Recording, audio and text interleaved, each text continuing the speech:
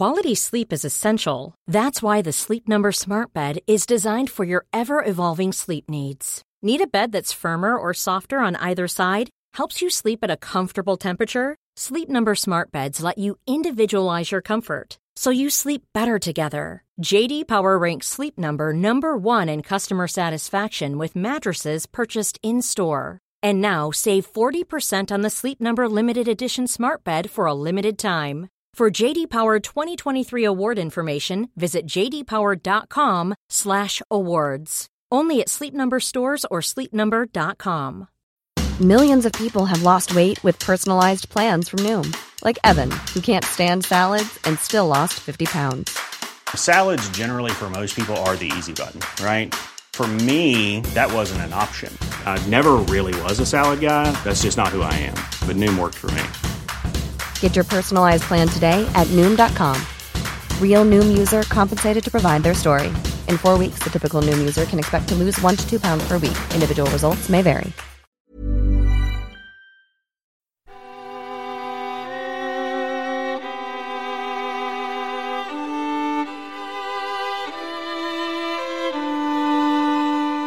When Diplomacy Fails presents the July Crisis Anniversary Project, a day-by-day account of the events that occurred 100 years ago.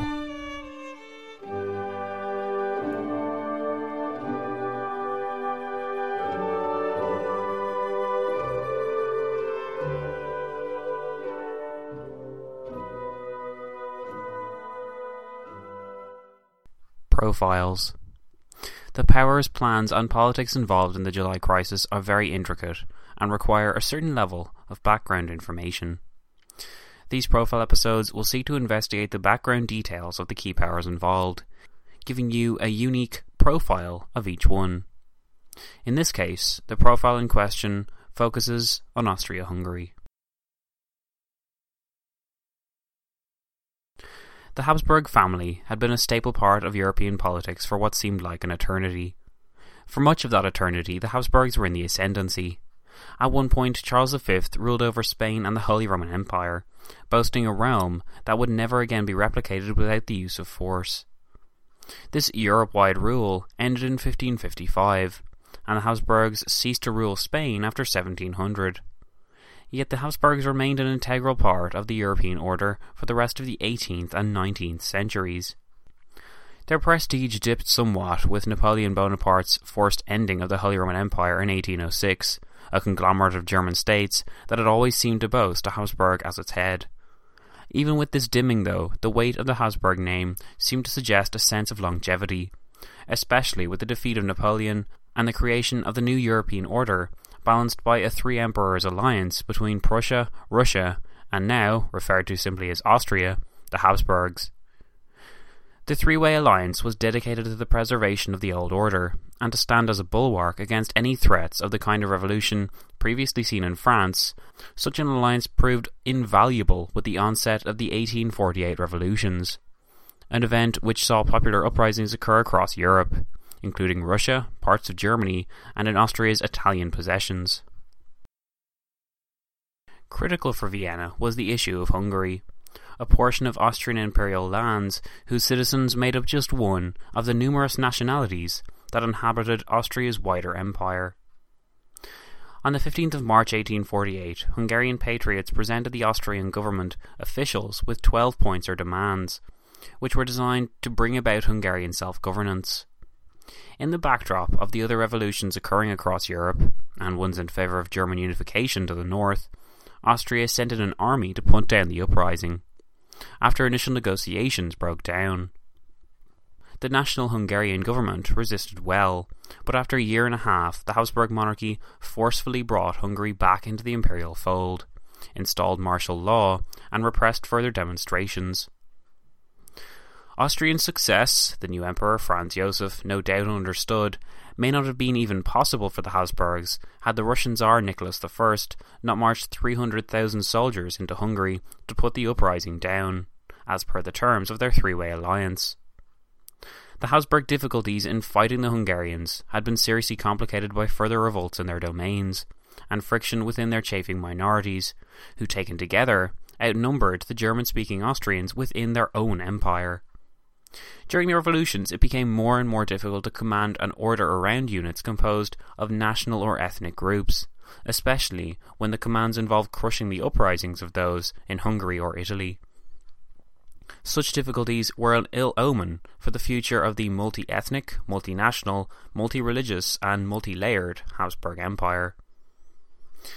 The closeness with Russia, engendered by the aid of the Tsar in ending the Hungarian threat, ended itself with the onset of the Crimean War in March 1853. The three-way Holy Alliance spluttered, coughed and died in the face of an Anglo-French declaration of war against Russia, to curb the latter's expansionist goals in the Black Sea. Tsar Nicholas I had expected Austrian aid, or at the very least a benevolent neutrality that would ensure a Russian free hand. However, Austria could not afford to offend the sensibilities of France and Britain, and so, alongside Prussia, it quietly reneged on their commitments to the alliance. Attempts by both the Austrians and Russians to press the other side with the appearance of armed forces along the border did nothing to increase their friendship, with the result that by the end of the war in 1856, the Holy Alliance was no longer Europe's guiding principle. 3 years after that, Austria went to war with France, this time over the issue of Italian nationalism and the French Emperor, Napoleon III's, desire to see it come about. The war bore witness to a series of successive defeats for the once triumphant Austrian armies. Overcome and threatened with further war in Hungary, Franz Joseph agreed to a peace, which established Piedmont as the dominant power in Italy, and would lead a decade later to its own royal family acquiring the position of Italy's monarchy.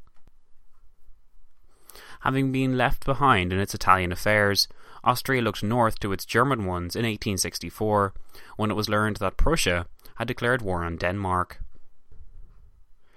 The Danish-Prussian War involved everything that the Austrians no longer seemed to possess: leadership by a confident statesman and victory and expansion, with further hopes for the country's national future.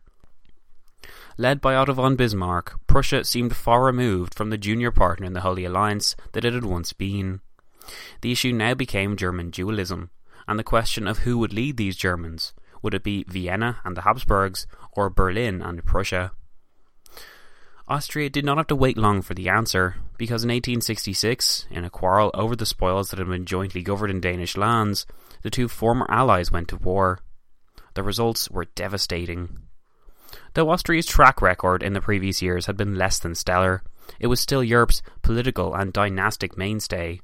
The Germans, under the German Confederation that encompassed 36 German states, were ruled by its still towering influence and name value. To many Europeans, Vienna was the beating heart of Germany. The Habsburgs were the blood of Europe.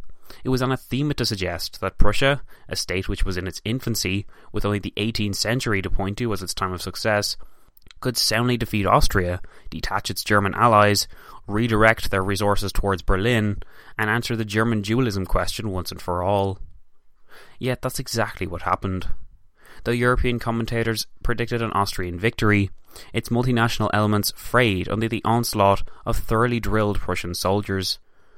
While the Italians capitalized and drove the Habsburgs out of Venice, the jewel in Franz Josef's cap and a shining example of Habsburg prestige, Prussia flipped the North German states and besieged Vienna. After a decisive loss on the Battle of Königgrätz on the 3rd of July, the Austrians lost heart, and losses elsewhere hastened the end of the war. The peace that followed drew the ire of France, and Prussia would soon clash with it, but for Austria it meant the end of an era. As Prussia drew in the North German Confederation and established itself as the leader of the German states, it meant that Prussia had won the German contest. German states, for so long fixed with the idea of upholding the Austrian Habsburgs as their leader, now turned to Prussia to represent their interests. Prussia, its eyes on the remaining free German states, sought to realise its ultimate ambition of German unification into a German empire, an exercise which only left Vienna in the dust. It was a traumatic experience for Europe's oldest dynasty. Now the Habsburgs appeared threatened by dissolution and further revolts. Having lost both its German ambitions and Italian ports, there seemed little room for Austrian ambition in Europe. Yet, perhaps because of its multinational character, the expansion towards the Balkans, where a weak Ottoman presence had for so long balanced various peoples against one another in the name of its own declining polity, appeared to be a solution to the Habsburg dilemma. If the Habsburgs couldn't sit at the head of a German empire, then they would rule a Danubian empire that pushed into the Balkans. Yet this was the idea of Austria's imperial dreamers. It shaped with another idea, that there was little point in Austria continuing to assume the role of its own empire, and that to realise the goal of German unity, a merging with Prussia and its German clients, the Anschluss, was proposed.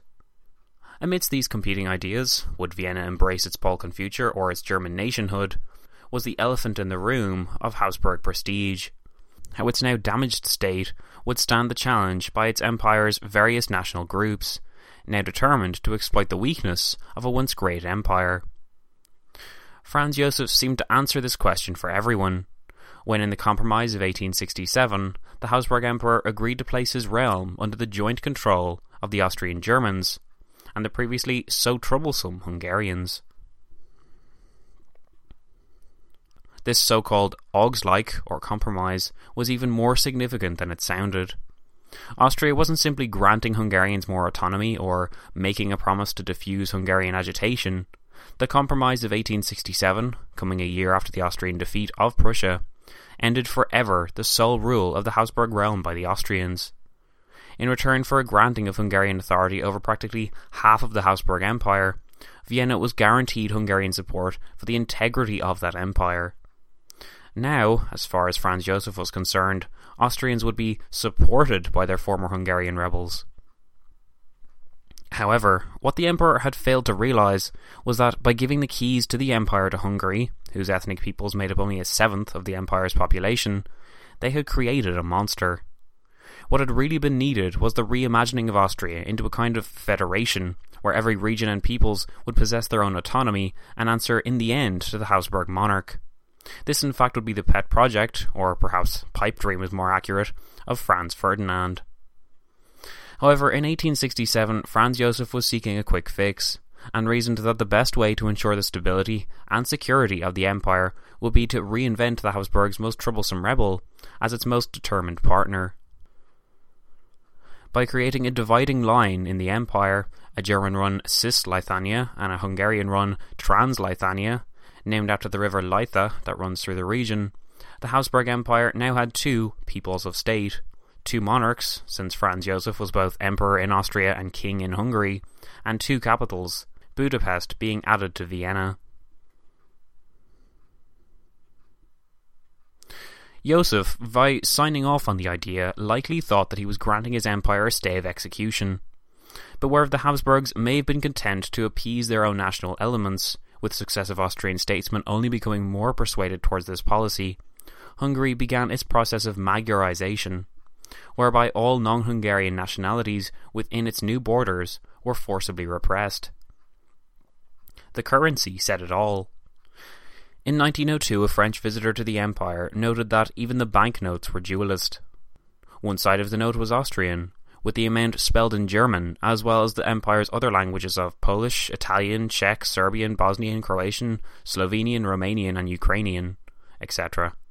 Flipping the banknote over revealed the other side of the note was Hungarian, which made sense considering the compromise.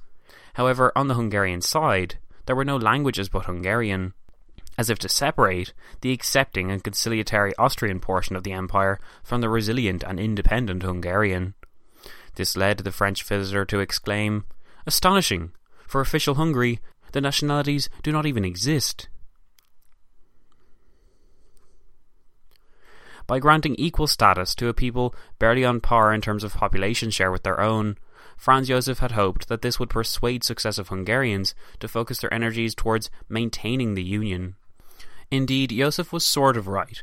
Hungarians remained the most avid supporters of Austria-Hungary right up to the end. But whereas Josef hoped to balance Hungary against the rest of the empire's peoples, Hungarians hoped to reinforce and secure their position by the means of force, intimidation and persecution. And, if all that failed, Budapest turned to nationalistic ignorance. It resulted in a siege mentality for the Hungarians, who asserted consistently the need to prevent further expansion for fear of the damage wrought by bringing more ethnicities into the empire and further diluting their demographic presence.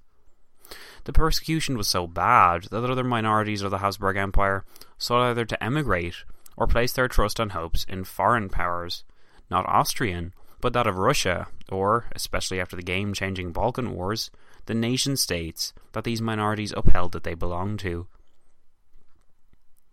Seen in this light, it's not hard to judge why many historians see the compromise as worsening rather than bettering the Habsburgs' nationalistic problems. Within Hungary, alternative identities to Hungarian could acquire no foundations or satisfaction, and across the empire they are prevented from doing so by the Hungarian blocking of any possibility of reform. The problem was Hungary was not content to follow or even adhere to the Austrian sense of what the empire should be, and it shirked from any possibility that may make either Austrians stronger or Hungarians weaker, a policy often translating itself in foreign policy.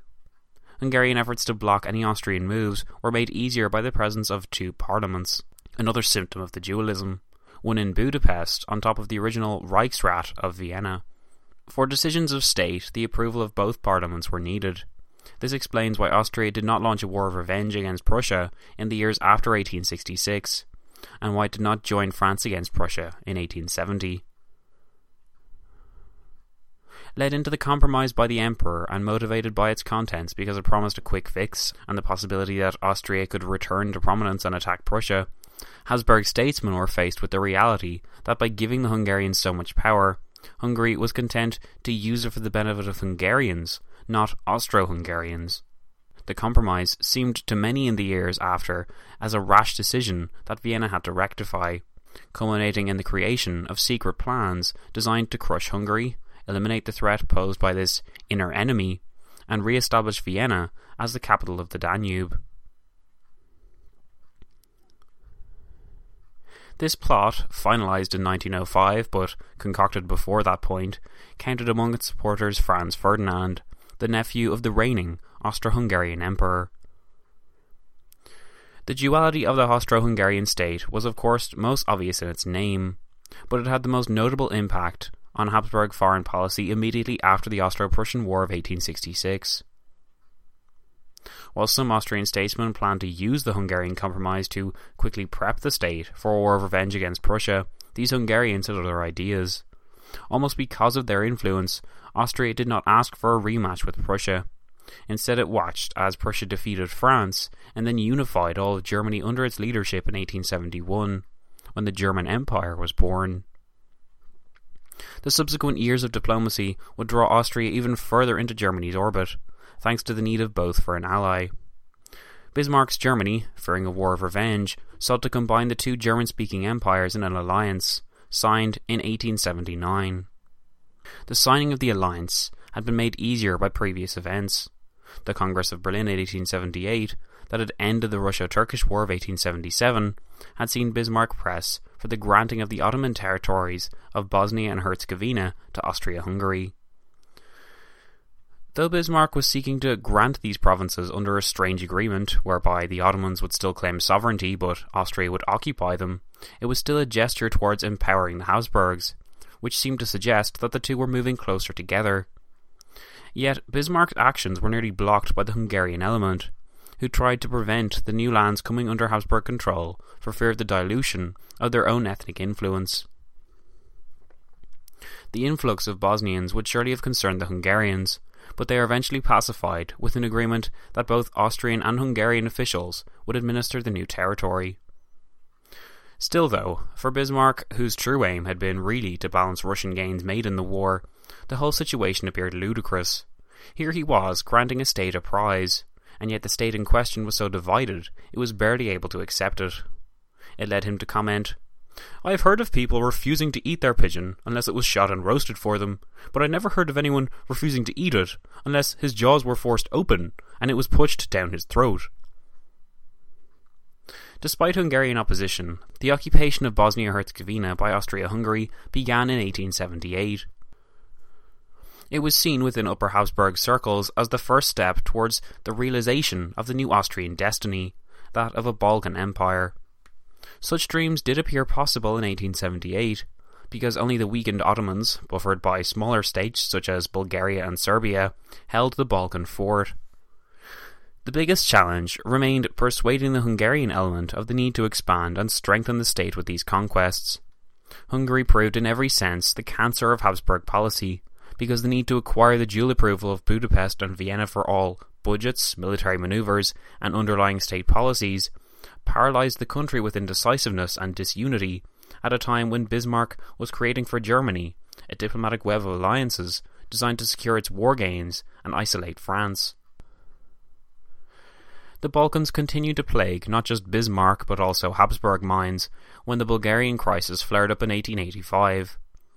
It came as a result of the great powers trying to partition Bulgaria, so as to prevent the latter becoming a large Russian satellite in the Balkans and empowering Russian influence. The various Bulgarian peoples, against the will of these great powers, rallied to a common banner in 1885 and declared independence. The declaration brought additional declarations of war from newly independent Serbia and Greece against Bulgaria. In the event, Bulgaria trounced Serbia, and the latter had to be saved by Austrian intervention. However, because the Russian Tsar was not on good terms with the Bulgarian ruler, no Russian aid was forthcoming, and the Habsburgs soon launched a coup, placing another nephew of the Habsburg Emperor on the Bulgarian throne, where he would sit until 1918.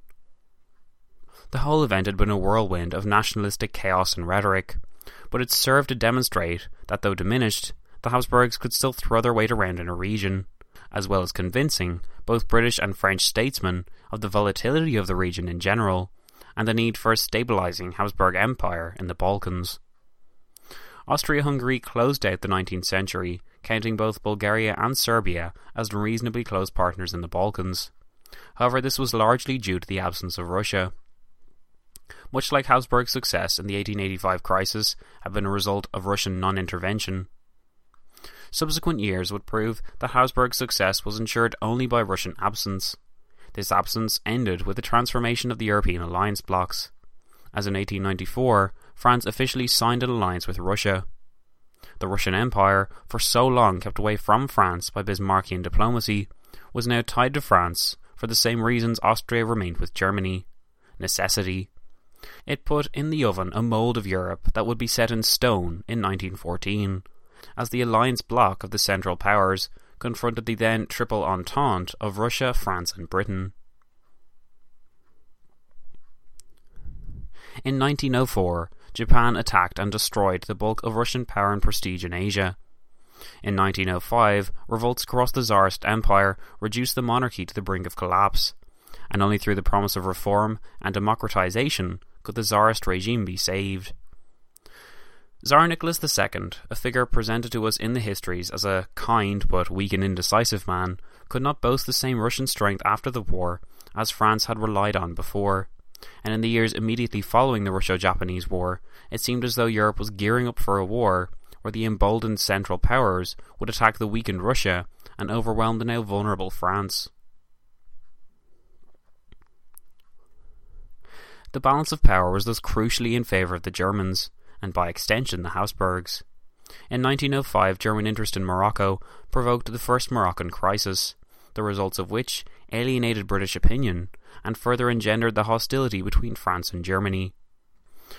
Austria, as the only power to support German aims at the Multi-Power Conference in 1906, remained true to its one major ally, but the results were mostly inadequate for the Germans, with the result that Kaiser Wilhelm II, having been misled by his advisors in the first place, was left feeling humiliated. The Habsburgs had largely gone along with the German aims because it was clear in 1905 that Germany was their one true ally on the continent. Italy, the third member of the Triple Alliance, coveted territory in Austria's Tyrol region to the south, making the alliance unsure with that state at best. While foreign policy remained uncertain and tied, literally shackled, to Germany out of necessity, domestic policy was less rosy still.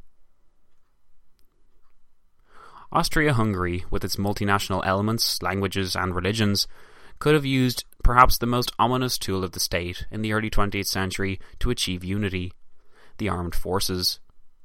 The army could be used as a school of the state, whereby soldiers would be taught, whatever their ethnic origins, to speak German, revere the emperor, and appreciate the Habsburg Empire's numerous flavours. By the use of the army, one could persuade their citizens that, whatever their genetic makeup, they were first and foremost Austrians. Yet it was this very tool that the Hungarians attacked. By failing to approve military budgets, it ensured that the Habsburgs possessed one of the smallest armies in Europe, and the smallest in proportion to its population size in the world. In 1900, 1 out of every 132 men was a soldier in Austria, compared to 1 out of 65 in France, 1 out of 94 in Germany, and 1 out of 98 in Russia. Even Italy, so lauded with the label of the junior participant in the Triple Alliance, could boast a stronger recruitment per 100,000 men than the Habsburgs. In addition to this, Hungarian blocking ensured that Austrian military technologies, particularly artillery, lagged far behind other modern states. In 1903 came the final straw for many German Austro-Hungarians, as Hungary approved the addition of 24,000 recruits every year to the army, at a price of dramatically Hungarianizing the entire institution, with an effective nationalizing of the Habsburgs' armed forces as purely Hungarian armies were expanded, and the sense of a multicoloured identity within the Habsburg Empire was also to be ended with the plastering of Hungarian emblems over the old Habsburg ones. Hungarian was to be the official language of any recruit raised in Hungary, while the Hungarian army would be permitted to have its own artillery base. In addition, Austrian taxpayers would be forced to foot over a quarter of Hungary's bill, at an annual cost to Austrians of 40 million crowns, due to rise each year. Foreign observers appeared stunned by Habsburg concessions to its Hungarian problem. It not only made little sense, but it also meant that further minorities requested their own representation within the empire. Soon Czech soldiers were requesting their own emblems and command language. When Franz Josef refused to discuss such concessions, a level of resistance began to creep into the Czech and other nationalities. He began answering roll calls in their own language and singing their own national rather than Habsburg imperial folk songs on march. When it was revealed that Joseph had approved the provision that freed Hungarians from learning and speaking German, a storm of controversy erupted in Vienna, as the Prime Minister, War Minister, and General Staff Chief all submitted their resignations, which were all refused. In 1903 then, it seemed that, far from making the Habsburgs safer after their 1867 compromise, they had created a monster that wanted to establish for itself as much leeway as it could within the Habsburg Empire before tearing down the entire apparatus from within. A definite split was now clear. There were Austrians and there were Hungarians, but there was no such thing as an Austro-Hungarian anymore. Part of the terms of the Compromise of 1867 was that it was to be negotiated every decade, which meant that in 1907, Franz Josef was looking for a way to acquire a position of strength, so that the Hungarian blockade on Habsburg progress could be removed, and the Hungarianizing of Hungary's slice of the Habsburg Empire would end. Josef thought he had found his smoking gun with the idea of universal suffrage. This would, theoretically, mean that everyone in Hungary's administered territories would have equal say. Because everyone in Hungary's territories was not an ethnic Hungarian, Josef was confident that these non-Hungarians would side in the polls against the Hungarians, weakening Hungary's political base. However, if Josef had been paying attention, he would have noticed that Hungary's power was not based on the support of the public. It was instead founded on the power wielded by the Hungarian authorities, who ruled with an iron fist all lands they governed, as they sought to expel or repress any national identity but their own. Thus, when Franz Josef issued this democratic decree by means of an edict from the throne, what should have been a highly significant and progressive event for the Habsburgs became dizzyingly dangerous for its very existence. At home in Austria, where Josef likely had never really considered, focused as he was on the Hungarian issue, Social Democrats took 86 of the Reichsrat, or Viennese parliament's, 516 seats, while petulant blocks of Germans and Slavs took the rest, and subsequently took their national quarrels to the parliamentary level. This would ensure that the democratic institution meant to engender Vienna with a level of legitimacy instead contributed to the decay of the state, as national clubs were formed containing many of the 20 or so political parties that remained too small to govern, too divided to share power, and too big to remove. Meanwhile, in Hungary, the decree was simply ignored for 3 years, and in 1910, when it was implemented, it was applied only to wealthy, educated Magyars. The failure of the democratic experiment led to Austrian Germans expelling their frustrations on the national groups they ruled, as in 1908, the Liberal Enlightened Language Law, which granted ethnicities the right to teach their own languages in schools and adopt their national language as their official first language, was repealed by pressure from German-speaking Austrians. It resulted in riots, where one notably severe one in Prague saw 300 killed. Furious crowds of Austrian Slavs tore down Habsburg flags and emblems, and sang Slav or even Russian anthems as they did so. It would likely have been an amusing sight for the Hungarians. Having tried to balance the empire's nationalities against Budapest, Vienna had instead been reminded of just how divided its own empire really was.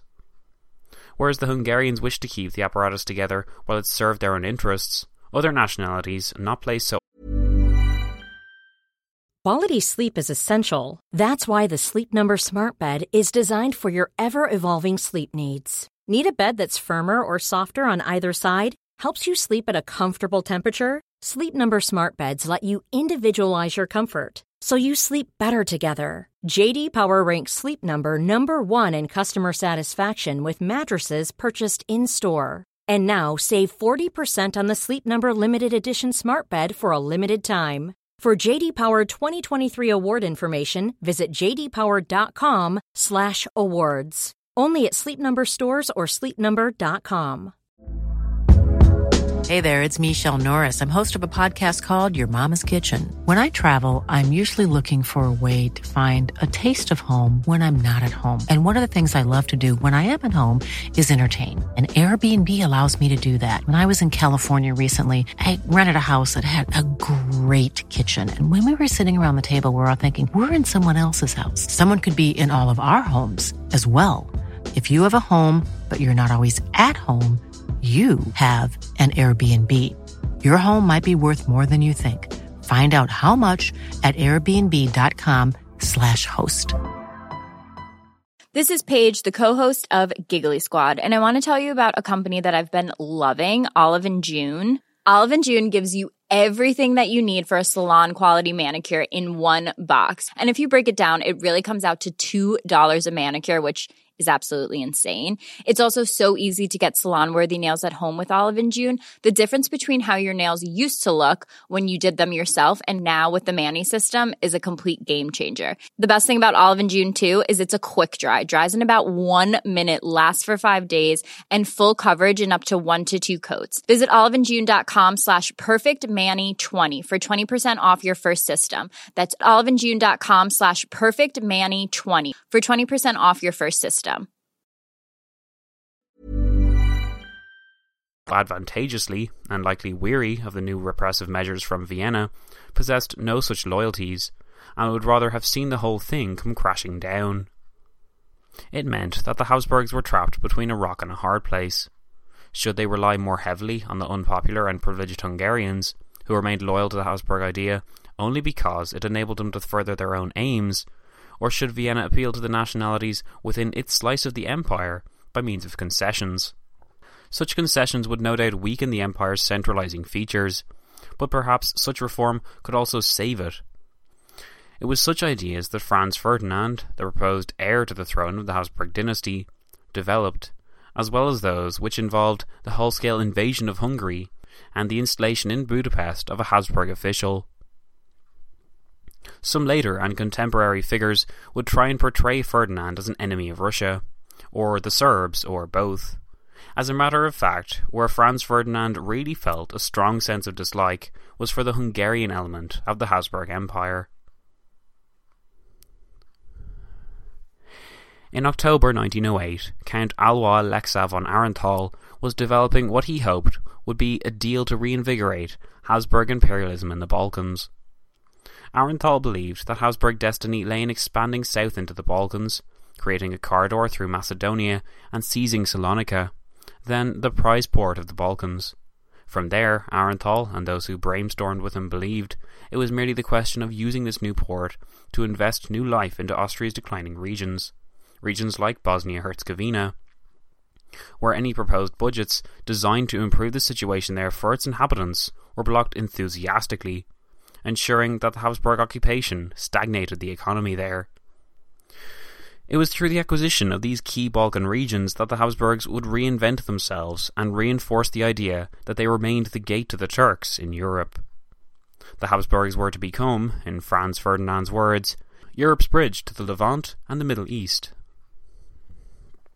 Internally, Hungary would have Croatia removed from its sphere of influence, and the Habsburgs would elevate the Croats to power of state status, with their own capital Zagreb, creating, as Ferdinand envisioned it, a triple monarchy, though he surely had a better name in mind for this creation than Austria, Hungary, Croatia.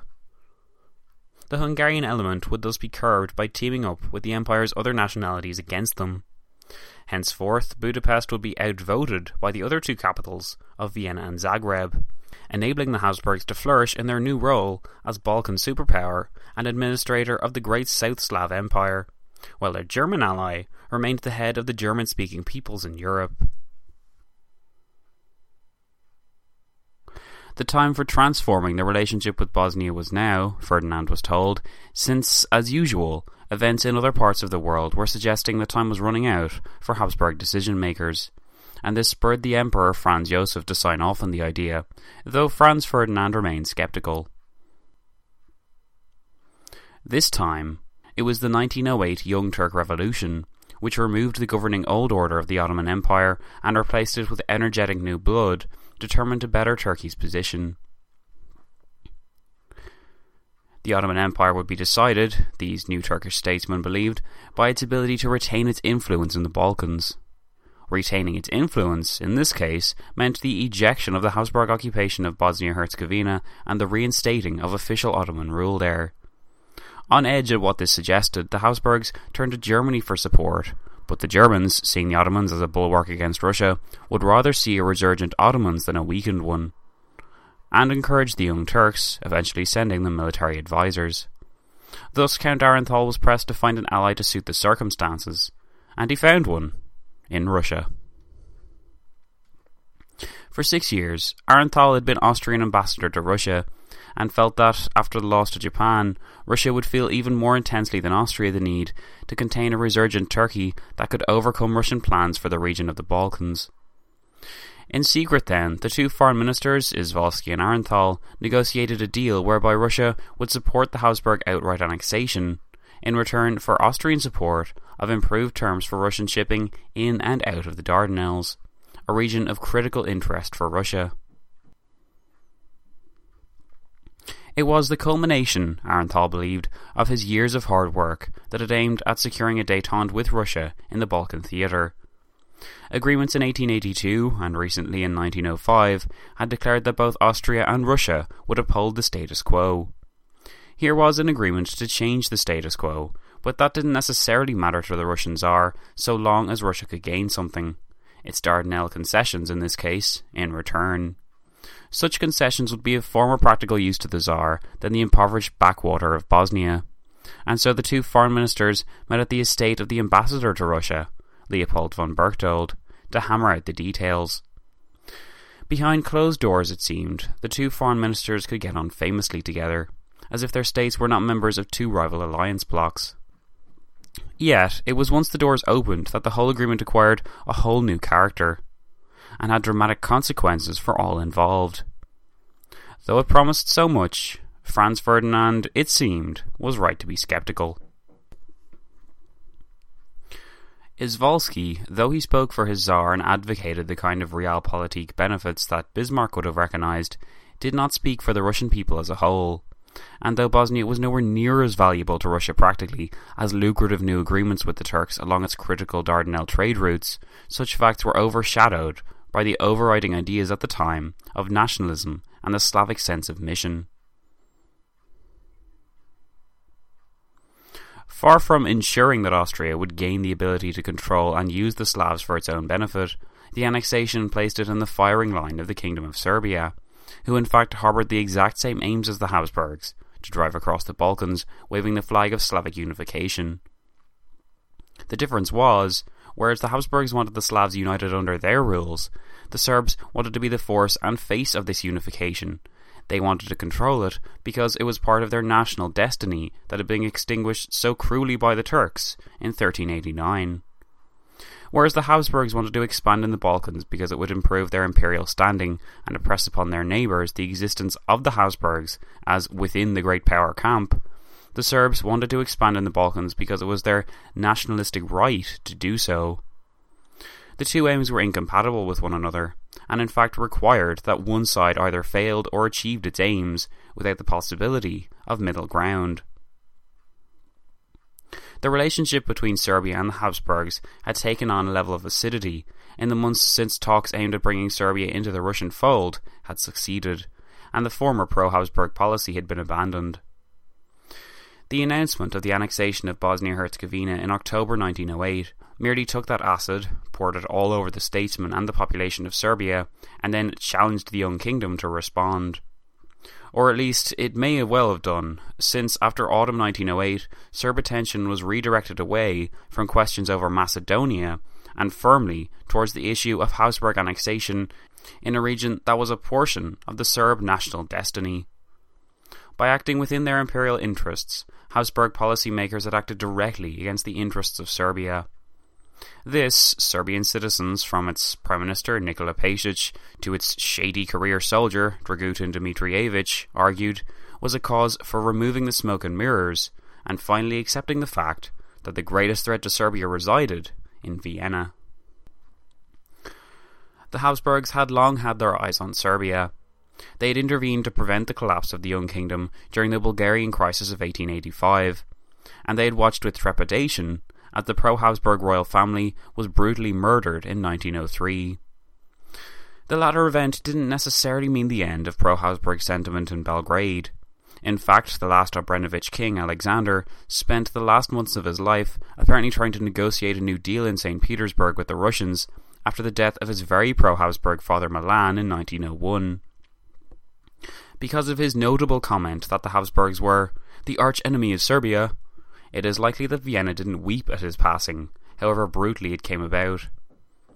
The new Karađorđević line of Serbia received initially friendly Habsburg treatment, with Vienna recognising the new line before any power, and attempting to establish a good relationship with the new state in earnest.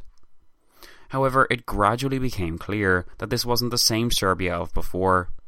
The new monarchy brought new ministers and statesmen to the forefront of Serbia who detested the Habsburg claim to Balkan rule. The Serbian press, free from censorship, began a defamation binge of Austrian intentions, resulting in a dramatic shift in the public perception of Habsburg policy in Belgrade. The failure to renegotiate new arms, trade and agricultural deals in 1905-6 provoked Serb statesmen to look to French and Russian backers, both of whom were more than willing to provide the loans and competitive tariffs respectively. The event that truly shattered the previously amiable relationship between Serbia and Austria, though, was the stunning revelation that Bulgaria and Serbia had signed a secret customs union. What Vienna feared most was the political logic behind such a move. It suggested the presence of a Balkan League directed against Ottoman and Austrian interests.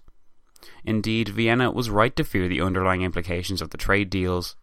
In September 1904, while operating in the utmost secrecy, Bulgarian and Serbian state officials presented the copy of the signed Treaty of Friendship and Alliance deal to its principal backers in the Russian embassies. Thus, despite an outward appearance of an Austro-Russian entente, and despite the Russian occupation with Japan, as early as 1904 Russian policy was focusing on the construction of a Balkan League of notable anti-Habsburg tone. Thus, the annexation of Bosnia appeared to bring to the forefront the opportunity to focus such anti-Habsburg creations, especially after its co-founder, the Russian Foreign Minister Izvolsky, absolved himself of any responsibility for the annexation and declared that he had been duped.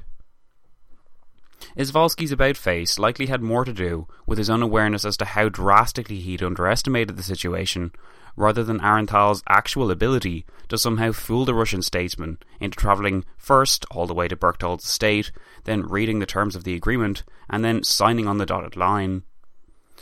Not even British opinion, for a time occupied with the issue of the German naval race, was comfortable with the idea of a renewed Russian focus in the region.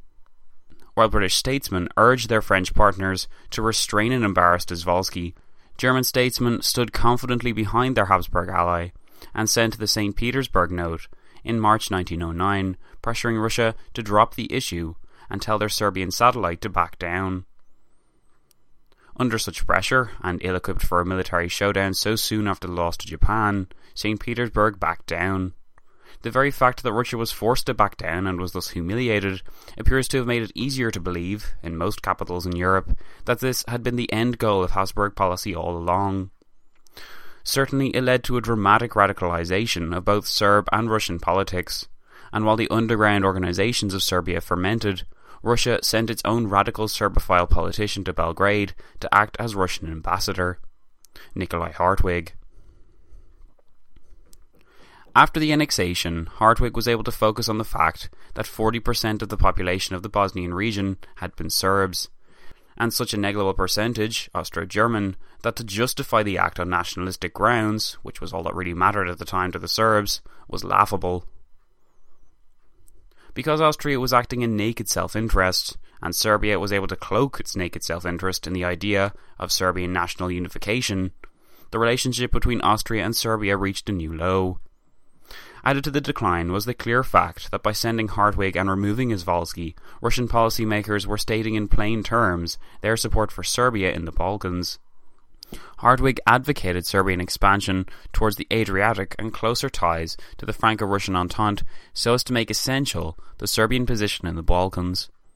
But Hartwig's greatest achievement for Russia must be considered his creation and cementing of the Balkan League, which in 1912 would launch a war of conquest against the resident Turks and change so completely the status quo that had kept the Balkans quiet for so many years. Although they were positioned in a straight line by Hartwig, it was the actions of Austria's Triple Alliance ally that pushed over the first domino. On the 29th of September 1911, Italy invaded Ottoman Libya, setting off a series of chain reactions that resulted in the First Balkan War, erupting in the following October of 1912. The numbers that each state at war with the Ottoman Empire, Greece, Serbia, Bulgaria and Montenegro, called upon to make up their armies startled the Habsburgs. Bulgaria fielded nearly 600,000 men out of a population of just over 4 million. Serbia possessed an army of 255,000, large when one considers that the population of Serbia was just over 2.9 million. Greece, with a population of 2.6 million, was considered the weakest of the larger Balkan powers, though its navy made up for its small contribution of 140,000 men. Use of the Greek navy, the Serbs and Bulgarians recognised, was critical to defend against Turkish naval landings and to transport troops quickly across the Balkans and the Straits. The smallest state in the League, Montenegro, fielded an army of 10,000 out of a population of 255,000.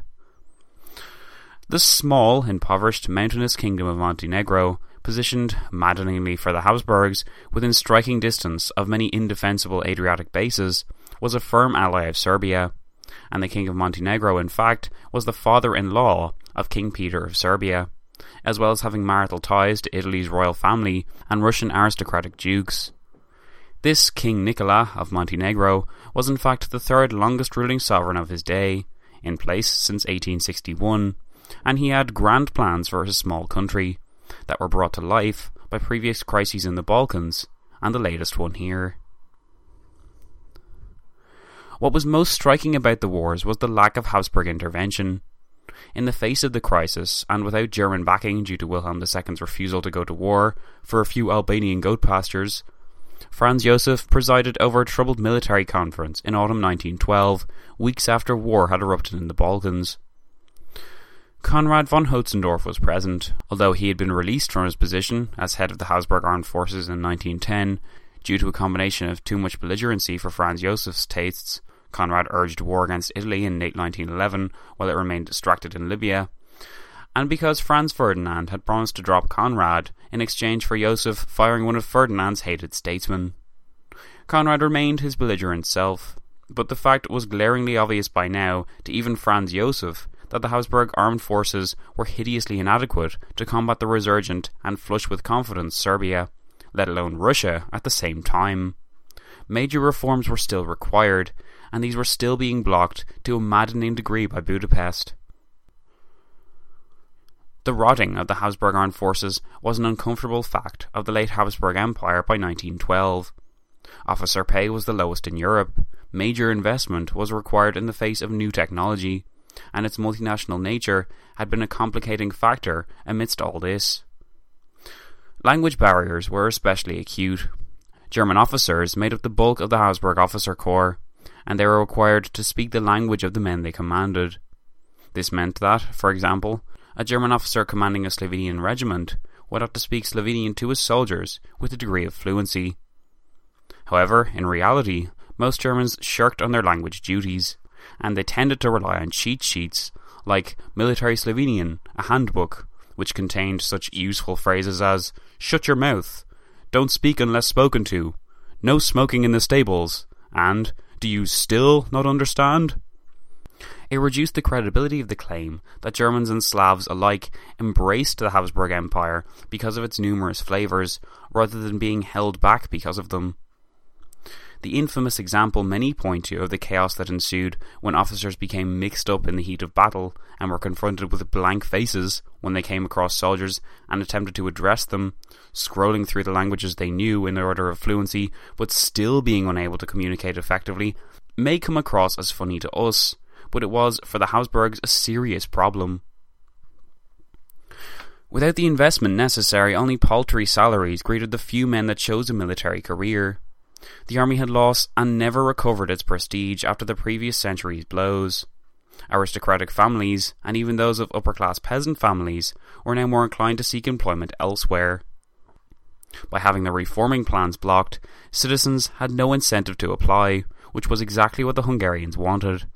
As their forces degenerated amidst such intrigue, Conrad was rehired as Chief of the General Staff in December 1912. His authority was waning, though, despite his commitment to the war policy he had followed before and leadership of the war party in Vienna. In May 1913, it was revealed that a high-level counterintelligence operative, Alfred Redl, had been passing secrets to the Russians. Tied up with this scandal was a host of miniature scandals revolving around the homosexual liaisons of Habsburg officer classes, revelations which horrified the staunchly Catholic Ferdinand and Joseph. It shed an unflattering light on Conrad's abilities as an administrator too. How had Redl escaped the conservative net of the Habsburg's intelligence service?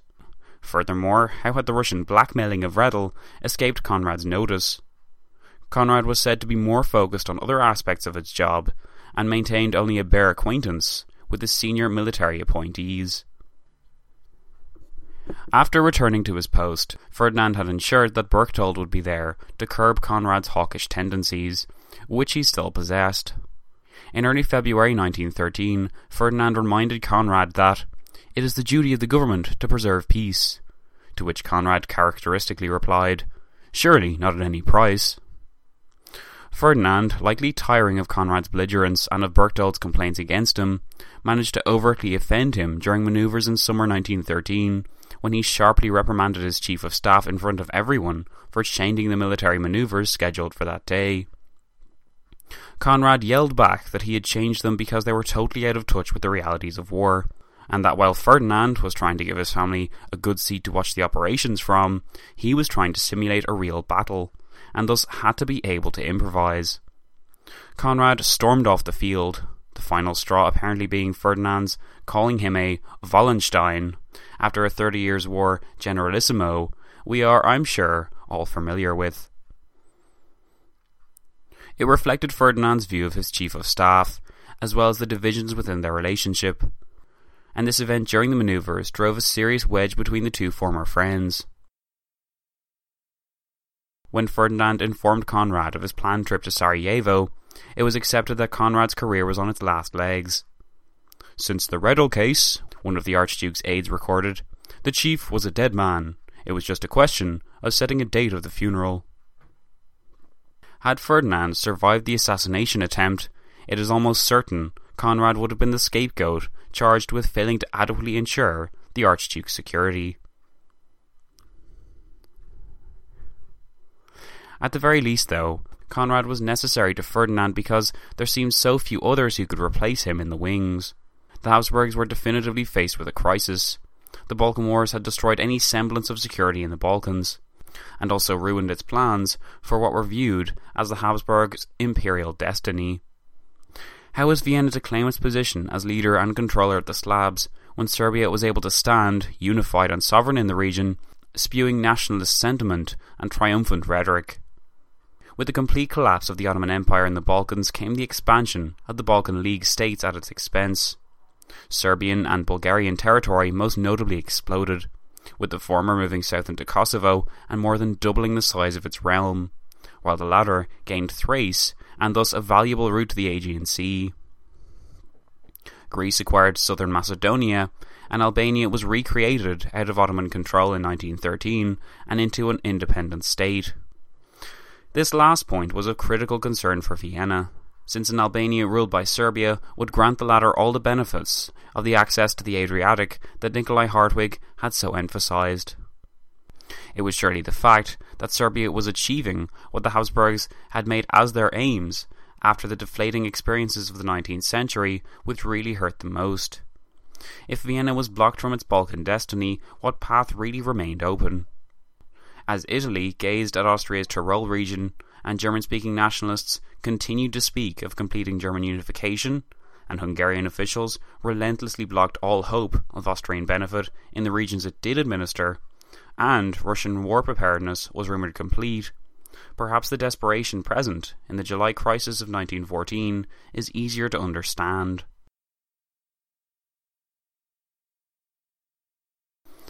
Habsburg action was the result of a rotten system that was effectively ruled from Budapest.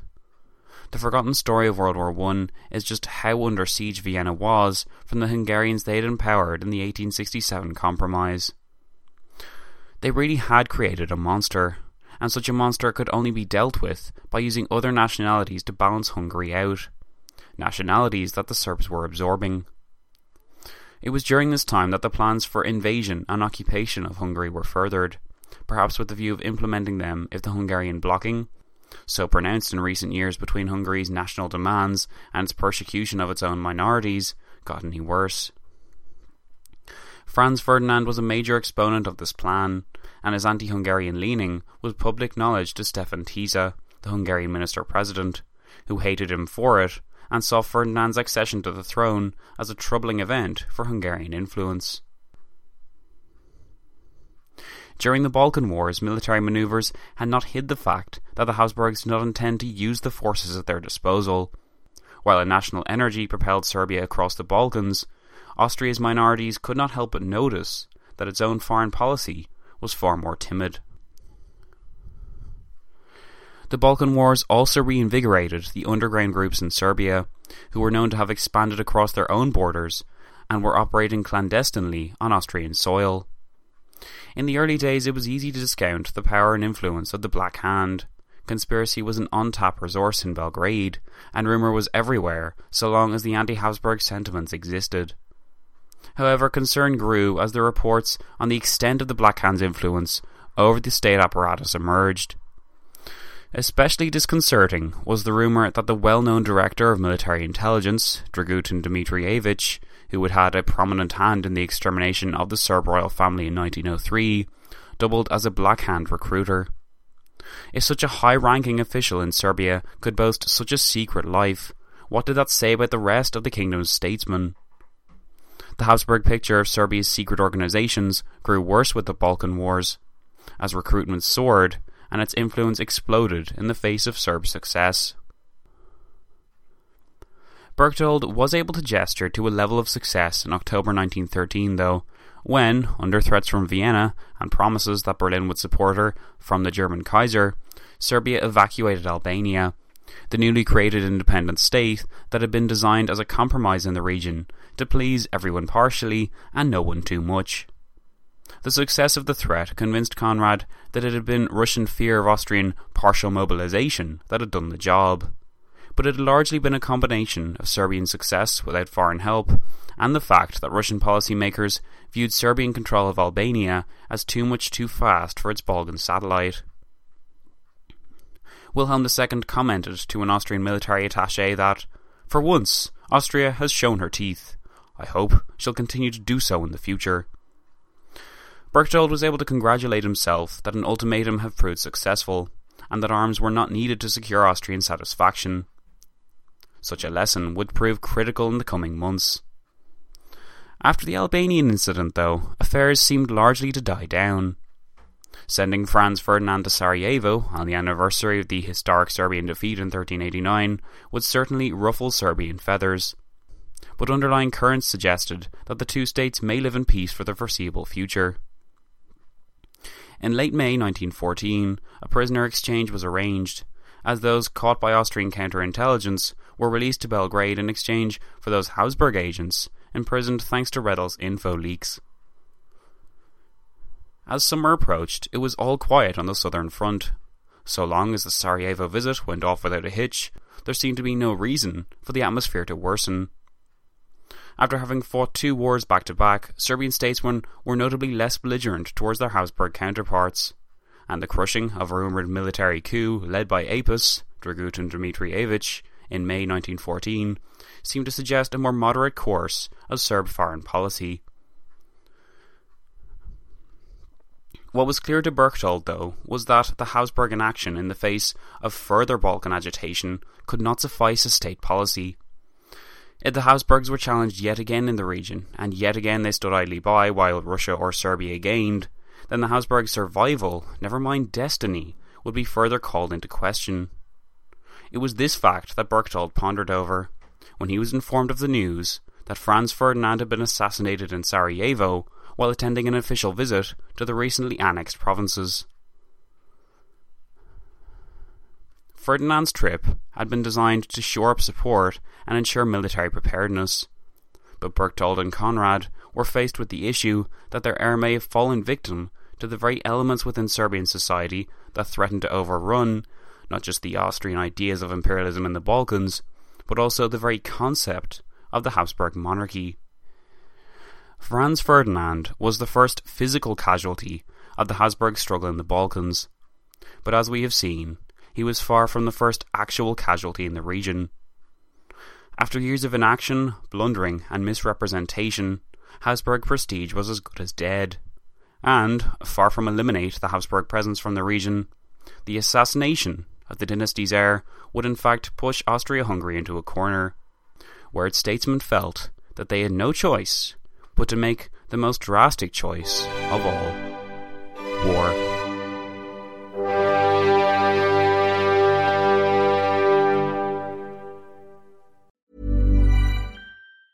Planning for your next trip?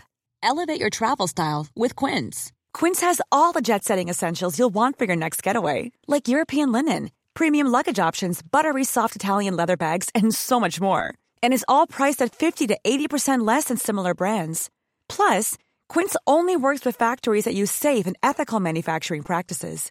Pack your bags with high-quality essentials you'll be wearing for vacations to come with Quince. Go to quince.com/pack for free shipping and 365-day returns. Mom deserves the best, and there's no better place to shop for Mother's Day than Whole Foods Market. They're your destination for unbeatable savings, from premium gifts to show-stopping flowers and irresistible desserts. Start by saving 33% with Prime on all body care and candles. Then get a 15-stem bunch of tulips for just $9.99 each with Prime. Round out Mom's menu with festive rosé, irresistible berry chantilly cake, and more special treats. Come celebrate Mother's Day at Whole Foods Market.